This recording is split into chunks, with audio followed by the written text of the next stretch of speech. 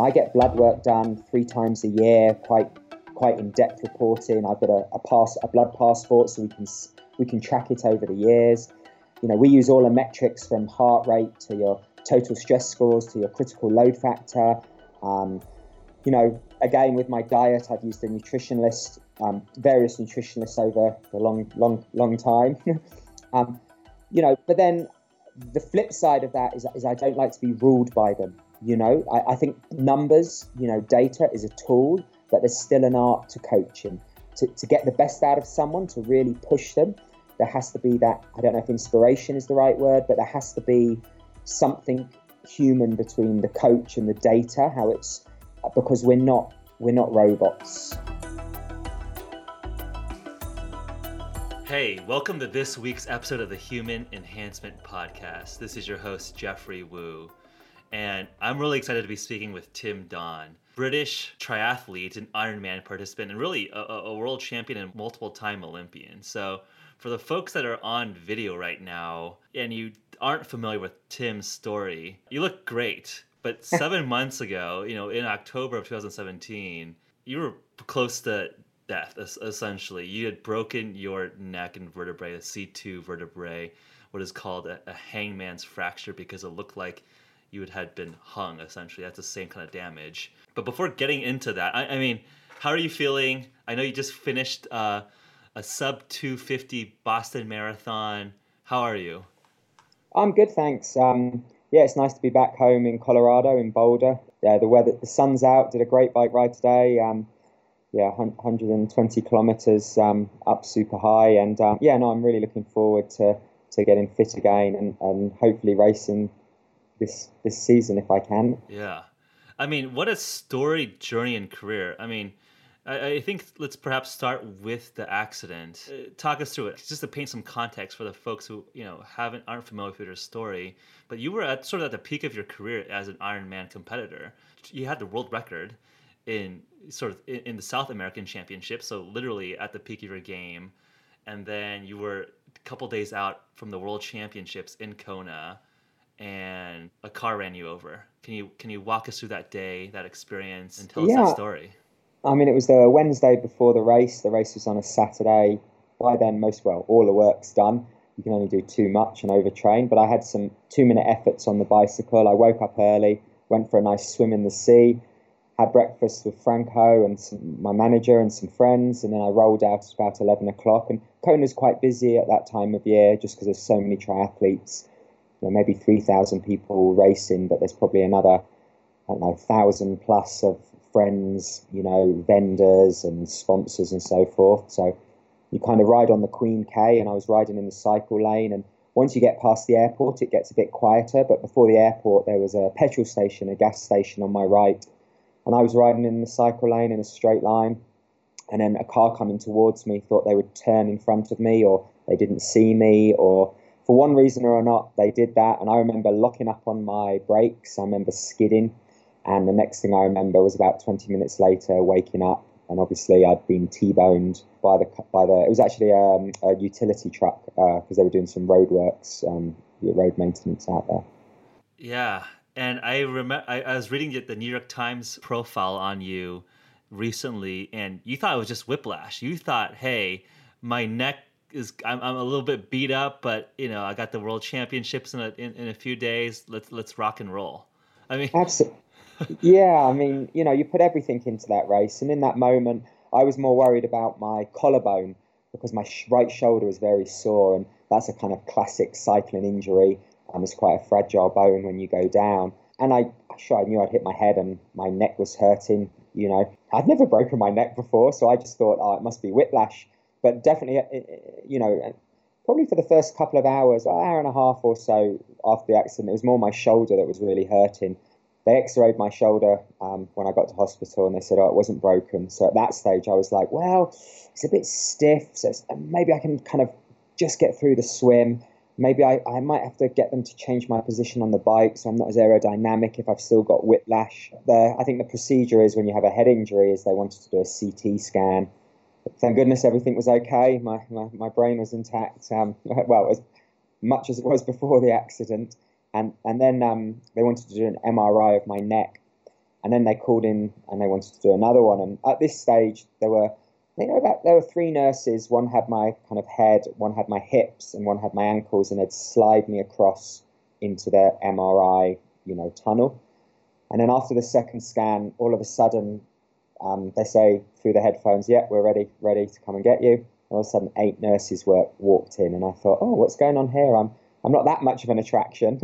And then I realised it was more serious, because they were all of a sudden. I'm not saying they weren't serious, but it went from, "Hey, where do you come from? I love your accent," to, "Okay, hold his ankle, his shin, his knee." They really, stability was the key, and they were like, "Don't move." And I said, "What's happened? What's wrong?" And they said, and obviously they can't tell me. They had to wait, for the doctor to confirm.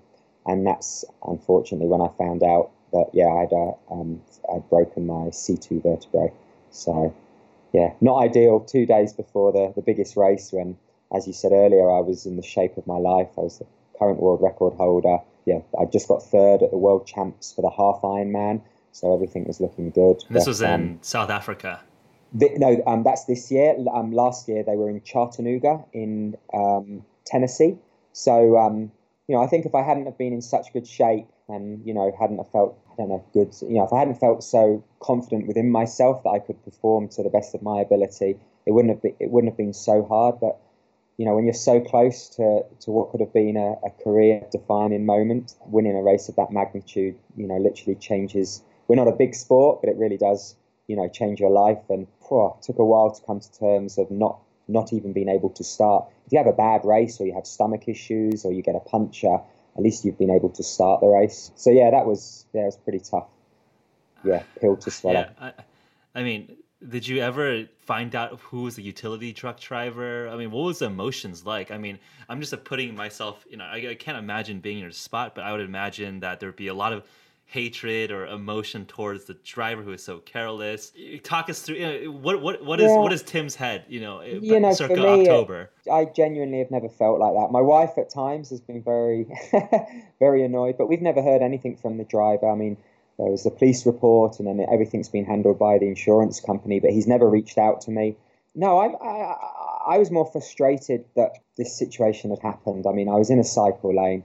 There were 3,000 or 4,000, at least 3,000 cyclists within that tiny area. There aren't many roads in Hawaii, well, in Kona. So, everyone knows there's new signs put up the 2 weeks before the race saying, "Be careful, let extra cyclists." For me, it was more frustration and disappointment than actual anger and resentment to the driver. And initially, I guess I was, you're just dealing with the practicality of, at first they said, "Oh, well, we want to give you some pain meds." And I said, "Well, I can't have any because I've got a race in 2 days." And they're kind of going, "Well," and I said, "Well, I think it's just whiplash, and my shoulder now, we know, is not broken, my collarbone." So there's so much going on in your head. The last thing on my mind was, the driver. For me, when they really started saying, "Can you feel your toes? Are they tingling? Have you lost bladder control yet?" And I'm just thinking, oh my gosh, why are they asking me these questions? They kept on testing my reflexes down my legs. And that's when I realized it was ever so serious. But then again, you're not really thinking about the why. You're just thinking, I'm very practical. I was just thinking, okay, what do we do? This is not my field of expertise. Whatever you guys say, this is what I'm going to kind of do. And I was lucky. My coach was there, Julie, and one of my great friends who came out to watch, and I train with him, Pat, and Franco, who manages me. Again, it's not like show me the money or anything, Jerry Maguire or anything like that. Yeah, so we're all very close, and we all live in Boulder, so it was really great having those guys there. And I think it was almost tougher on them in that moment than me emotionally, just because I guess I'm dealing with the pain, but they're looking from the outside in and going, "Oh dear, he's definitely not racing." The coin was flipped on its head just like that, and literally, it was how we dealt with it, I guess. I mean, my experience with elite endurance athletes, especially endurance athletes, are that they're some of the toughest mental warriors on the planet. I mean, would you say that your ability to sort of eat pain over, 8, 9 extended hours of, pushing yourself, do you think that was a contributor to how quickly you bounced back from the injury? I mean, literally, like, I think, again, for the listeners who aren't familiar with your story, this was 7 months ago, and you just completed a full marathon, back in the groove, training and really back in the saddle. I mean, where do you credit that mental resilience? Yeah, as I say earlier, I'm very practical. So for me, once I'd flown home to Colorado and I saw the specialist and they told me I had to have the halo on. And obviously I didn't particularly, to be honest, know what a halo was, but that's what they recommended. And you do what the doctor says. Yeah, can you describe the halo? Can you describe the halo to our listeners? Medieval torture device is probably the best way to describe it. Basically, there are a few options, right? There were, fusing the vertebrae. I mean, yeah, I mean, the doctor, Dr. V, he gave me three options, and he said, first of all, you can wear a soft collar, so you see those neck collars, but you are going to have some movement of your head, so I guess the calcification of the bone, and they were very worried not so much about the bone healing, because that will heal. They were more worried about the curvature of my spine and the gaps between my vertebrae, and he said that's not going to hold it solid. He said you could get them fused, where they get 2 titanium bolts and fuse C1 and C2. He said you could lose up to 50% of left and right and up and down. And I was lucky. He himself was a triathlete as an amateur. He'd been to Hawaii and raced there. So he knew the kind of, when I said, I do a bit of training, he knew what a bit of training really meant. It was 30 hours, 30 hours a week. And he said, what I would recommend is a halo. He said, it's going to give you a 90% chance of 100% recovery. And I said, brilliant, we'll do the halo. What is a halo? And basically, the reason they call it a halo is it's a carbon circle that just floats around your head. And then how that is attached to your body is they drill 2 holes into your skull here and then 2 at the back. And then from the halo, you have these big carbon poles that go all the way down to this brace that goes down to your belly button, and the same on the back. And it basically locks everything via attaching to your skull.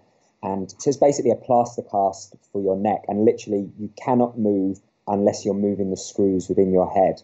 Unfortunately, they don't put you to sleep when you have a halo. So they just give you local anesthetic. And again, you don't have much flesh on your forehead. So there's not much absorption of the local. So it's not something I'd recommend, just getting it put on. I mean, when you ride your mountain bike, you tighten your seat post with an Allen key, and you tighten that to 5 Newton meters. That's the torque. And you can go up and down crazy bumps and it will not move. Well, the screws in my head, they were even tighter. They were up to 8. So literally they tighten this one, then the back, then the front. They have to do it equally, so the pressure's equal on my skull. And it's just a big titanium screw with a big nasty point on that they just kind of, they just get an Allen key and just tighten it tight like a wrench. And then for the next 3 weeks, the neck's not that painful really, because the screws are so painful. And your whole life again, it's quite a big frame. It comes out here, so I couldn't wear normal clothes. I couldn't wash and shower. I had to be sponge bath. I slept sat upright for 3 weeks in a chair because I couldn't lean back, because any pressure on the brace would affect the angle of the screws, which would not be very comfortable. Can't wash your hair. I can't put clothes on. I've got a 3-year-old son and a 7-year-old daughter, so I can't help my wife with, bath time, the school run. I really don't recommend it. Go for the fusion. Literally like screws in your skull, and I'm sure there was chances of infection. Was it just like pussing out? I mean, this is like, we call medieval. I mean, like the photos that are online, we can show them on the show notes. I mean, it looks like you have literally screws drilled in to like lock your head in place. And that's exactly what it is. I mean, 3 times a day, my wife have to wash the screws with hydrogen peroxide for infection. And then after about 3.5 weeks, I decided I wanted to do a bit of training, and then kind of any movement kind of made them a little bit loose, and I could feel some of them coming loose. So I had to have them retightened. And that they don't use any local. You just need to kind of like, bite down on something. Unfortunately, the front left one, every time they tighten it, it goes deeper into your skull. I had to get a CAT scan, not on my neck, because every 3 weeks I was getting scans on my neck just to make sure, the curvature was good and everything was okay. But this time I had to get a CAT scan just on the screws, because yeah, they were worried if they tightened it again, it was going to pop through my head and they'd start screwing it into my brain. So unfortunately, I had to have a fifth screw. They had to take that one out, and about a centimetre to the left, they had to drill a new hole into my skull. As I said, go for the fusion, guys. In retrospect, do you regret it, or like now? I mean, how's your recovery? It looks like it's imperceptible. I mean, it looked like you're completely my neck's fine. Still a bit like this. No, I mean, for me and what I do, if I wanted a job, I had to. That was the only option. And definitely, you put a lot of trust in doctors. Even when you've got a cold and they say you need antibiotics, you never question that. You just take antibiotics, and But I was putting not just my health, but my job, my career, my security for my family. And no, for me, it definitely, dare I say, it was worth the pain for the 3 months. Then I had it on for 3 months, and then they unscrewed it, and then I had a Aspen collar and a Philadelphia collar on, so quite aggressive neck collars for another 6 weeks, and then I had a soft collar, and then about 7 weeks ago, I had nothing on, no collar at all. But no, I think I kept on asking the doctor, how am I doing? Because I haven't got 100% function. I don't know if you can see. This is my good side, and that's my bad side. That's as far as I can turn my head looking that way. So don't do that. Please don't do that. No, I'm just like. So you can see, and I said, look, when you said this, and he said, well, I'm going to be honest, Tim, you're so far ahead of the curve. We don't know. Normally it takes a year to 18 months before people are ready to go again. But if I'm doing something, I'm doing it. I mean, I was getting a physiotherapy 3 times a week. I was getting soft tissue work because I'd lost a lot of muscle mass in my chest. So we had to build that up, but we didn't want to build it up with training it to move in properly, because I wasn't turning my head, I was turning my whole body. So I had lots of tightness. My fascia around my muscles was locked.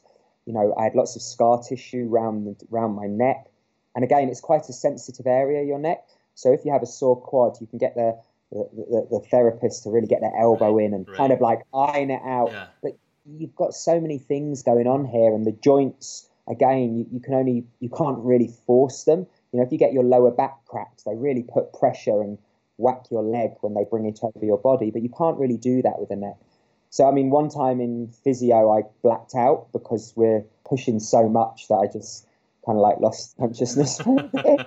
So, I mean, it's not perfect. I'd say the last 2 weeks I've had a breakthrough with swimming, because obviously when I swim, I need to turn my head to breathe. So I had to do all my swimming with a special swim snorkel that kind of comes up here. But now I can do most of my swimming, but only turning to the left. I can't breathe to my right. So through the recovery process, sounds like the physiotherapist was a big part of that.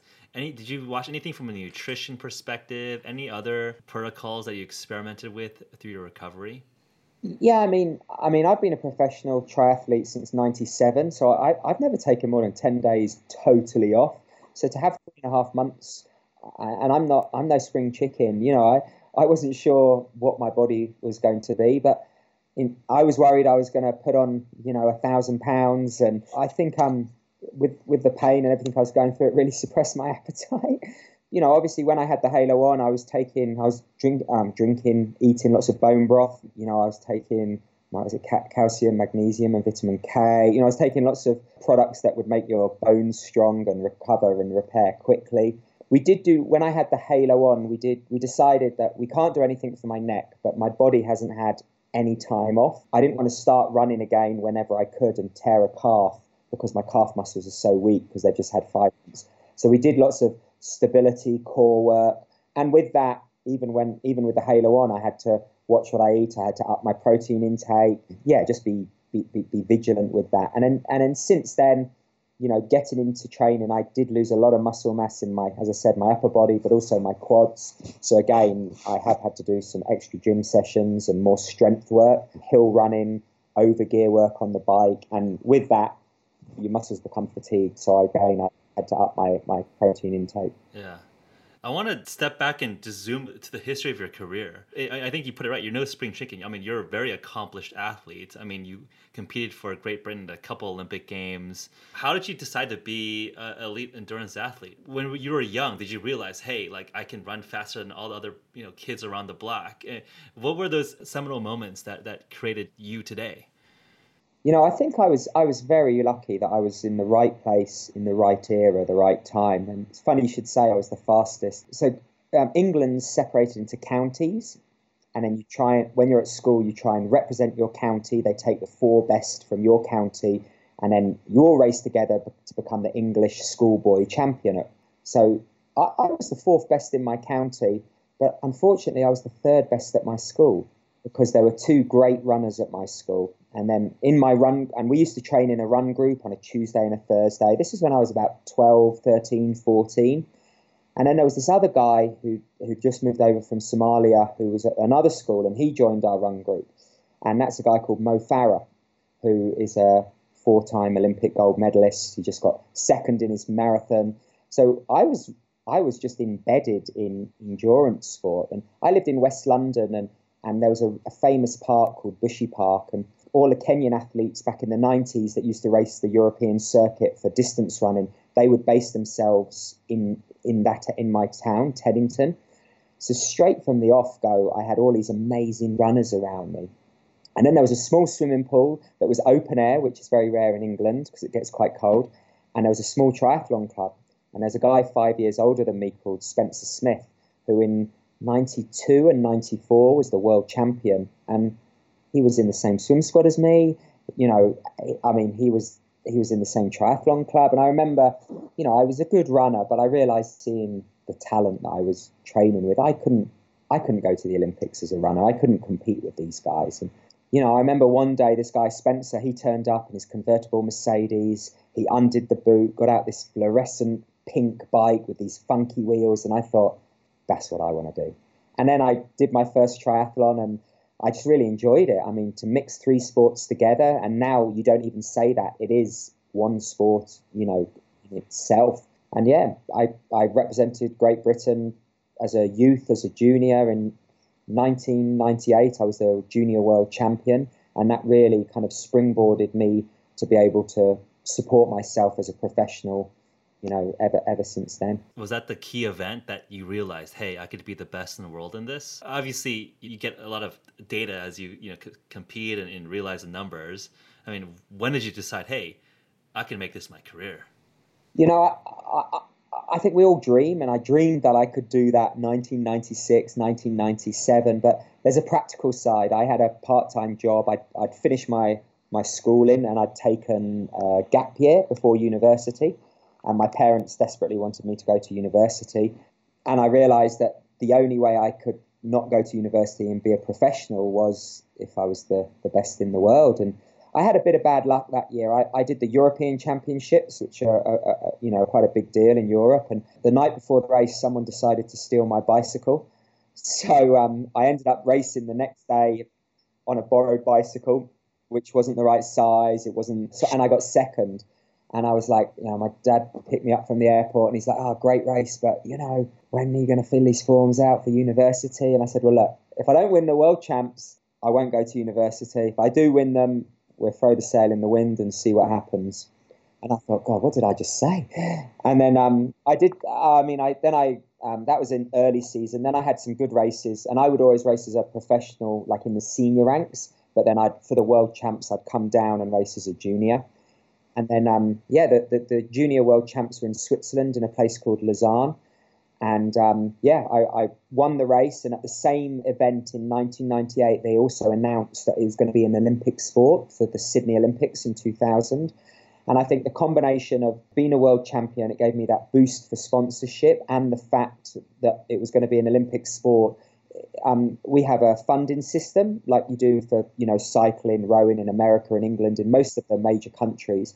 And all of a sudden we were eligible. So there was a training camps, there was more science involved, more from looking at our diets to where we trained, why we trained, altitude and so forth. And if I'd have won 2 years earlier, I wouldn't have had that support. But I had 2 years to go, and I managed to qualify for the Sydney Olympics, where I finished 10th, and I was myself and a Spanish guy, we were the two youngest guys in the triathlon competing. Very cool. You bring up an interesting point that I want to touch upon, the science component. So some athletes, I would say more animals, just running on instinct. And other athletes are very, very quantitative, very, very scientific. They track everything, the HRV, their macronutrients, their different blood metrics. What's your thought on that personally? And then how has that changed in the sport? I mean, 2000 is 18 years ago. I mean, and I know that Ironman has exploded in popularity, and triathlons have exploded in popularity since then. So I'm curious to touch upon those two aspects. What kind of technical versus instinctual athlete are you, and how has that sport evolved? Oh, how has it evolved? Massively. I couldn't. As you said, it's come from the dark ages to like the future, to the Jetsons. And I would describe myself as very balanced and right down the middle. When the gun goes, you need to make those smart decisions. But to get to that position, you need to train smart. If you've got a Ferrari, you're not going to put the cheap oil in it you're going to do your research. And in 1998, I trained at altitude. I was already training with power, which back in the, that was unheard of back then. And that was all through my coaches. I'd always surround myself with what I guess I would call a cell of core people that I could bounce ideas off. They could take the lead and do things. I get blood work done 3 times a year, quite in-depth reporting. I've got a blood passport, so we can track it over the years.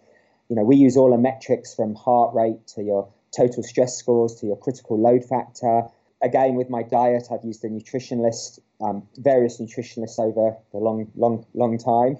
But then the flip side of that is I don't like to be ruled by them. I think numbers, data is a tool, but there's still an art to coaching. To get the best out of someone, to really push them, there has to be that, I don't know if inspiration is the right word, but there has to be something human between the coach and the data, because we're not robots. There are times when I've walked on pool deck for a hard swim and I've thought I'm exhausted. And my coach has got me up for it and I've had an amazing set. And there are times when I've thought, I don't feel too bad, but my coach can see from all the data, this is not the day to push, just do an easy swim. And it's the same with diet. I do watch what I eat, especially 8 to 10 weeks leading up, to a big race. But I'm not one of those guys that has a weighing scale and I'm weighing, exactly this amount of this food and this and that. I have a very balanced, healthy diet with supplements, as well, with, from things from multivitamins to, protein powders and whatnot. But, I think you've got to look at it holistically, and you can't, I think having that balance has definitely kept me in the sport and being at the top of the game for so long. And in terms of the, you mentioned like a power meter. I guess in '98 probably there weren't that many power meters for, this is for the, the amount of wattage you're producing on a bike. I'm curious. I mean, now you see sort of amateurs essentially with all sorts of gizmos and gadgets. Is that changing the sport, or is it still, a little bit? I'm curious to get your thoughts on all the paraphernalia of triathlons. No, it's definitely changing the sport. I mean, the times are coming down every year, not just for the professionals, but for the amateurs. They're training smarter. They're able to use their body better. We used to call some amateurs weekend warriors. They'd have an easy Thursday, Friday, then Saturday they'd do a 5 hours training, Sunday 5 hours, have 2 days off, and your body can't take that load and absorb the training, and you can't have enough recovery within that weekend. But now through, training programs like Training Peaks, where you can record all your data, you can see the flow. People, if you Google triathlon coach, cycling coach, running coach, there's the choices. There's quite a bit of a cottage industry out there now. It is, absolutely. And I think, the good coaches use the data, but they're not ruled by it. And I think for the amateurs, people are having now, when you got your bonus, say you worked in the city and you got your Christmas bonus like 18 years ago, you might go out and buy $1,000 bottle of wine and a new Porsche, but now people are going on a sporting holiday to a hotel, Labodi in the St. Lucia or Lanzarote in the Canary Islands. There's some specific sports hotels. They might buy a new race wheel or, get some blood work done. I think the whole people's outlook on life is more healthy. And I think that, therefore, the athlete of those kind of like 1%ers who are the dedicated trainer, they are definitely looking to invest in themselves. And they're like, well, I want to beat my friend, or I want to go faster. And it's not a case of being tough and just fighting through. Sometimes to go fast, you have to go slow. And I definitely think that side of thing has really evolved. Before it was just the toughest, but now I think it's definitely more the smartest trainers that. Yeah. Any specific, tool or device or metric that you think is worth highlighting in this conversation? I guess in terms of, our conversations with different, military operators and athletes, HRV, heart rate variability as a sign for recovery, seems to be relatively popular. I'm curious, anything in your experience that sort of stands out as things to look at? Yeah, I think first of all, you need to record, you need a period of time. You can't just do it for a week. You need everything. You need it for 4 or 5 months. Then you get for me, we've got seasons of data, so we can really see the flow and trend of how my body reacts to certain stimulus, whether it's, speed work or endurance. But no, I think definitely on the cycling, it's definitely the power meters. And it's not the data, but it's how we can interpret that data. And I know that there are a few companies that make power meters for running, but we don't have the software to interpret that of the understanding. It's just raw data. And I definitely use my heart rate for all my cycling and all my running. And we always take my resting heart rate if I'm under the weather. And again, the swimming pool is so simple because it is 25 meters long. Everything is quantifiable. We can see the speed, the pace. I can count my stroke. So we like to use everything, but definitely heart rate and power, if used correctly, as tools, not as religious. Because there are some days when it's the last rep of the group, 20 times, or say, 5 times 10 minutes, and you feel good on the last one, then, for me, with my experience, it is worth pushing it. Or if I don't feel so good, maybe I back off the last one. And I think that's when you can't become a slave to data. And it's that balance and having a coach or having the mind yourself to, as I say, it's easy to train hard. It's simple. You just flog yourself every day, but it's so much harder to kind of train easy. You'll break yourself, right? You'll break yourself. Absolutely.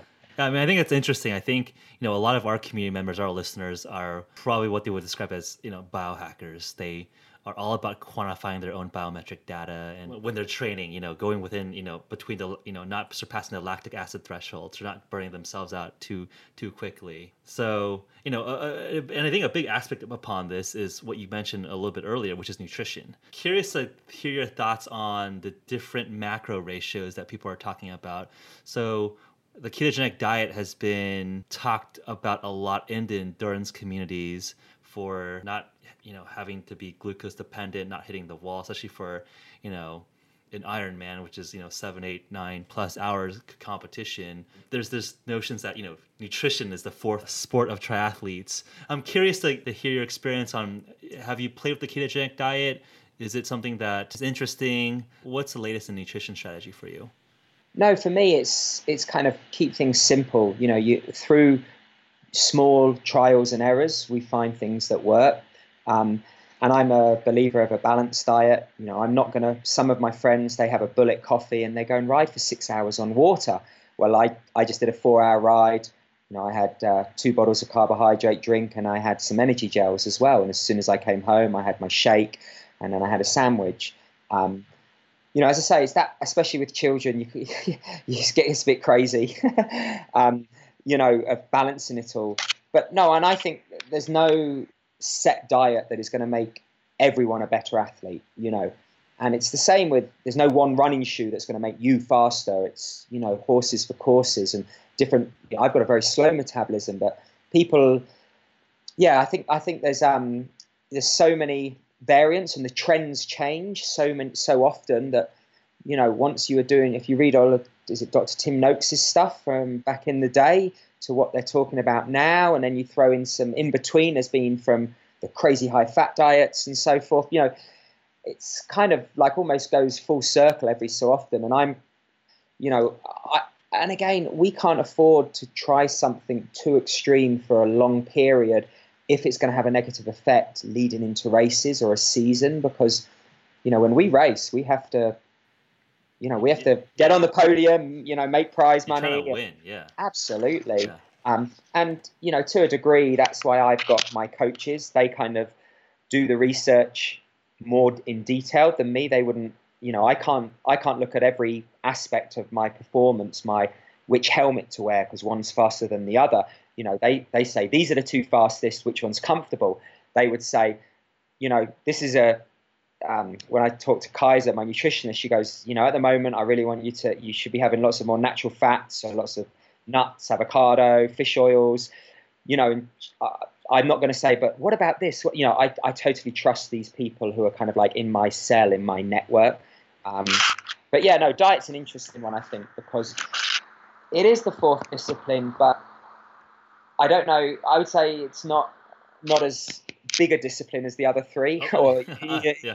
you know what I mean? Yeah. You can't eat your way to victory, right? No, absolutely, no, definitely not. Yeah. And I think, but then psychologically, if you do something and it works, like I'm sure there are some players, they don't shave their beards and things like that. I'm sure there are some that at halftime always have a Twinkie or something like that, and you're like, well, that's what, that's not really the nutritionally.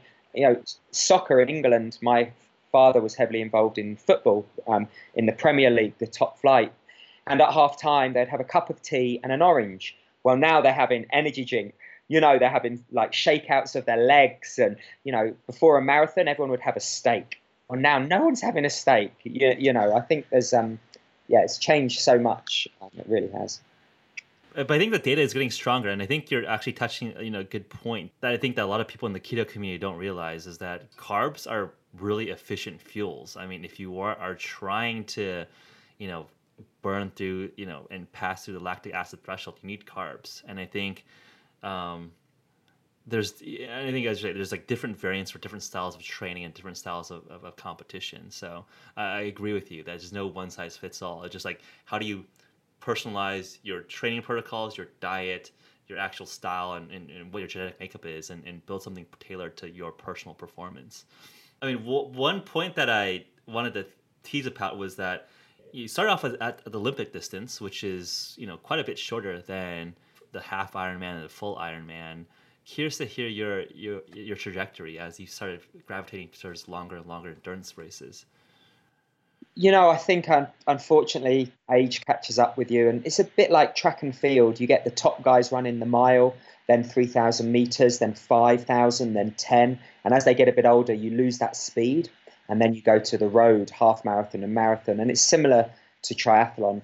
Up until 2012, I raced the short course, which for us was an hour 45. And it involves a lot of traveling. I mean, I would literally probably spend for 7 or 8 months of the year on the road, from training camps to the first races in New Zealand, the second one's in America, then you're back to Japan, and then you're to Europe, and with a young family. And I always wanted to have a go at Kona. I really did. And I wasn't getting any younger, and I thought I could do and in the short course, everything's a 4-year cycle, because you're kind of trying to qualify for the next Olympics, trying to qualify for the next. And at 2012, I thought, there's a good chance I won't make Rio. Now's I'm young enough, driven enough, because again, that's just as important as your physical well-being. I only had a young family at the time. Let's move to America and work with 70.3s, and then from there, try a few Ironmen, and then that's kind of like how I progressed, through the stages. And now I can see the younger athletes. There's a couple of them, the current Olympic champion and silver medalist, they've started to do some half Ironman because they're not getting any younger, and you can see the natural migration of kind of like of what your body will allow you to do to stay at that top flight. Yeah, what is your sense? I mean, is it the sense that endurance doesn't fade as quick, or do you think that given just the amount of miles you've put, that your endurance actually improves as you just spent more and more miles on the road? What is your sense on that? I don't know. I mean, I think what it came down to is when I was 23, I didn't have to stretch before a hard run. I just put my shoes on and go. Now you've got to look after my body's been through a few miles. So, and you do lose that speed, and it's the intensity of the training. My body, I could do the same intensity as I was getting older, but I'd need more recovery. I couldn't do them twice a week. It was only, once every 10 days. And you need to do these key, very intense sessions because we are running and riding and swimming very fast. But with endurance, once I changed the training, it was more about how long can you go as close to your threshold as possible. And, you've got all that speed in your legs, so you can tick that box. Now it's just make yourself as efficient as possible. So if you need to, you can still access that speed, but not every 2 minutes, which is what you used to do.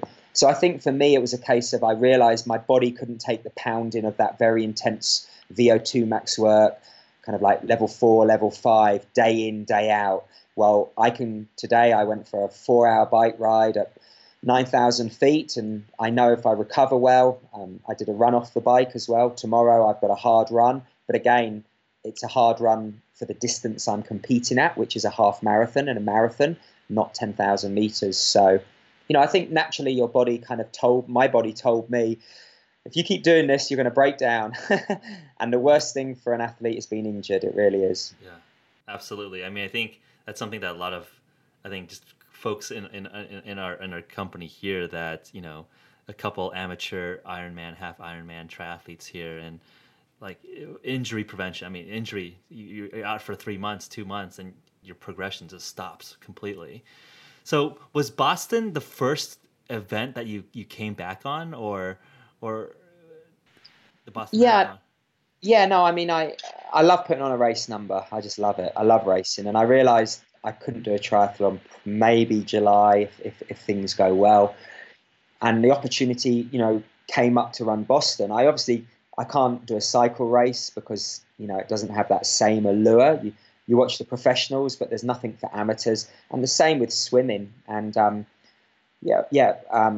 opportunity came up, and I thought, well, I definitely won't run a PB or a best time. In fact, I've never run a standalone marathon.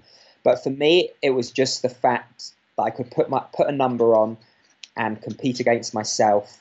And it worked out quite well because it was 6 months and 4 days after I broke my neck, and it was very much for me drawing a line of my recovery process and now focusing on, well, if all these guys are winning races, when the gun goes and I'm on the start line, they're not going to care about my story.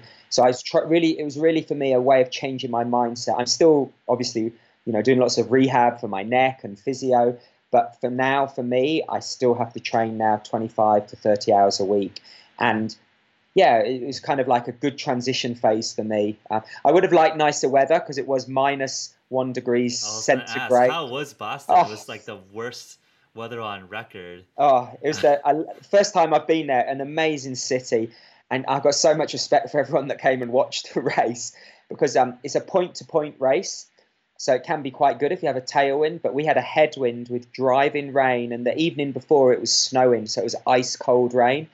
And I mean, it was just brutal. I mean, after I finished, my shoes looked brand new because there was so much standing water. It was as if I just had a bath with all my clothes on. I think I probably should have worn my wetsuit for the race. No, it was brutal. Yeah, I mean, I'm sure that was a good feeling to get a first big race and lock that in. So what's on the agenda for the rest of 2018? I mean, it sounds like you're going to be, trying to get back to peak, as close to peak position as possible. Hopefully surpass what, get back on it. What's in the works? I mean, that's the goal. I mean, now I've got a big block of about 6 weeks of head down training. I'm going to go back to Brazil. I'm going to go back to Brazil at the end of May, which is where I broke the world record, just to watch the race with one of my sponsors. So that'll be quite nice, just to, see everyone else going through the pain. And hopefully at the end of June, I can do a half Ironman in either Costa Rica or a place called Coeur d'Alene in Washington State, I think. And then the plan is July the 28th to either do Hamburg Ironman or Zurich Ironman. Because to go to Kona again, you need to qualify. and it's a point system. So I need to basically do those races to have enough points. But I would love to go to Kona, but I don't want to go to make the numbers up. I only want to go if I can fight for a top 10, top 5, a podium spot. And my coaches believe in me, and my wife does. I'm very lucky. So, nothing ventured, nothing gained. That's the plan for this year. And don't get hit by a car. I mean, I think it's an inspiring story. I mean, most people can't do Ironman at perfect health, and I think just coming back and going through that trial and tribulation and stronger than ever with your mind just switched on, I think is just super inspiring.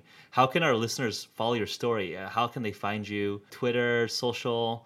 What are some things that you want to shout out here? Yeah, I'm on Instagram and Twitter. It's Try the Don, and then also Facebook, Tim Don Fast Coaching, and then also actually we've just finished making a documentary for my last 6.5 months, and the trailer's out online. I think the link's in my Instagram bio, but you can go on YouTube, and it's called The Man with the Halo.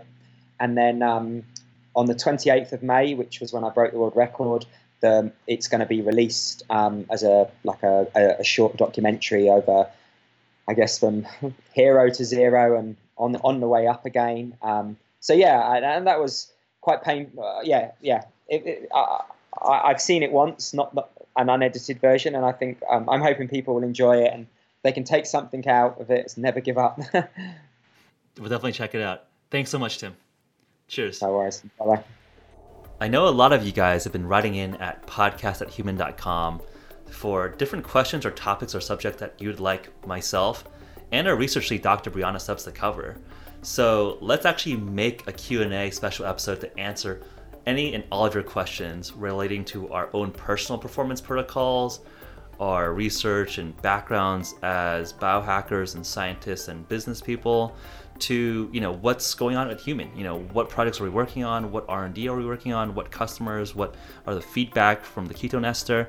Happy to address any and all questions. So shoot us an email at podcast@human.com, and once we have a big bank of questions, we'll do a special episode. As always, please subscribe for future episodes of the Human Enhancement Podcast. Give us a 5-star review on iTunes and send a screenshot to podcast@human.com, and we'll send you a free Sprint Mini, our acute focus nootropic. Thanks so much, and see you next time.